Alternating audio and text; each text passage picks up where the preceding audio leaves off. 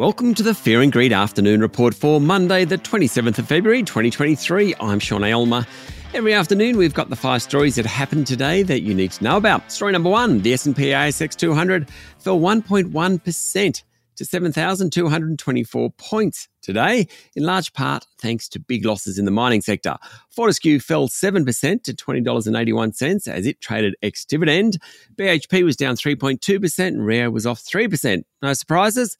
It's all about commodity prices, with iron ore falling in recent sessions. Away from the miners, the drop was fairly broad-based, with around 80% of the top 200 finishing the day lower.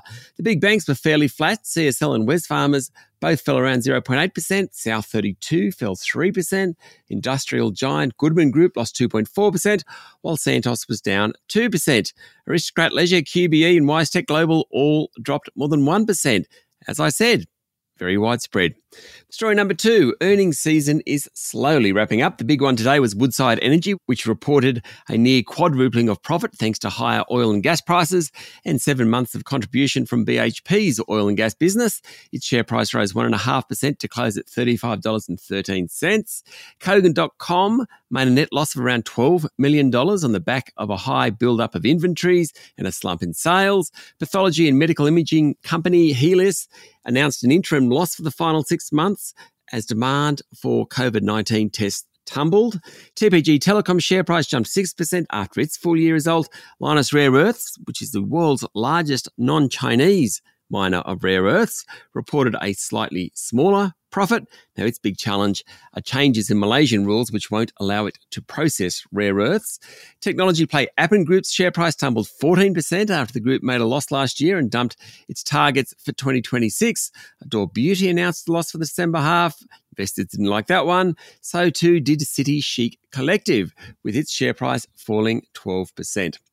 Story number 3, the United Nations has criticised Australia for its treatment of asylum seekers who remain stuck in Nauru and Papua New Guinea.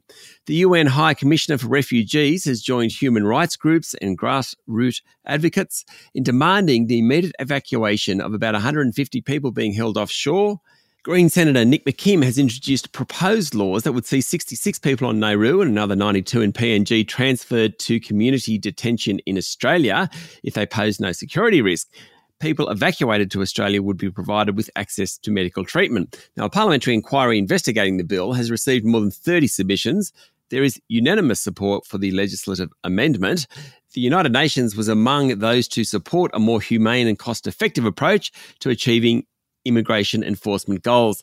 The UN lambasted the government, saying it had illegal responsibilities towards the safe settlement of asylum seekers and international rules.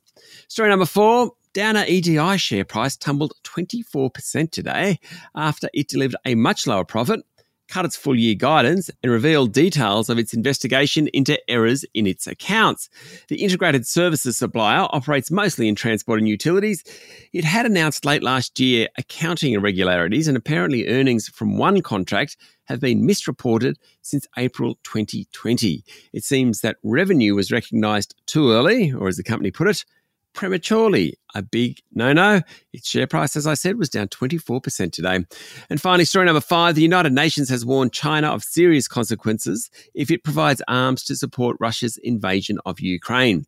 Washington and its NATO allies are trying to dissuade China from providing military aid for the war, making public comments on their belief that Beijing is considering providing lethal equipment, possibly including drones, according to a report in Reuters. Western fears of China helping to arm Russia come as Moscow's forces struggle to make gains around key objectives in eastern Ukraine, and as Kiev prepares a counter-offensive with advanced Western weapons, including battle tanks. That's it for the afternoon report for Monday, the 27th of February, 2023. Michael Thompson and I will be back tomorrow morning with a Tuesday edition of Fear and Greed. I'm Sean Aylmer. Enjoy your evening.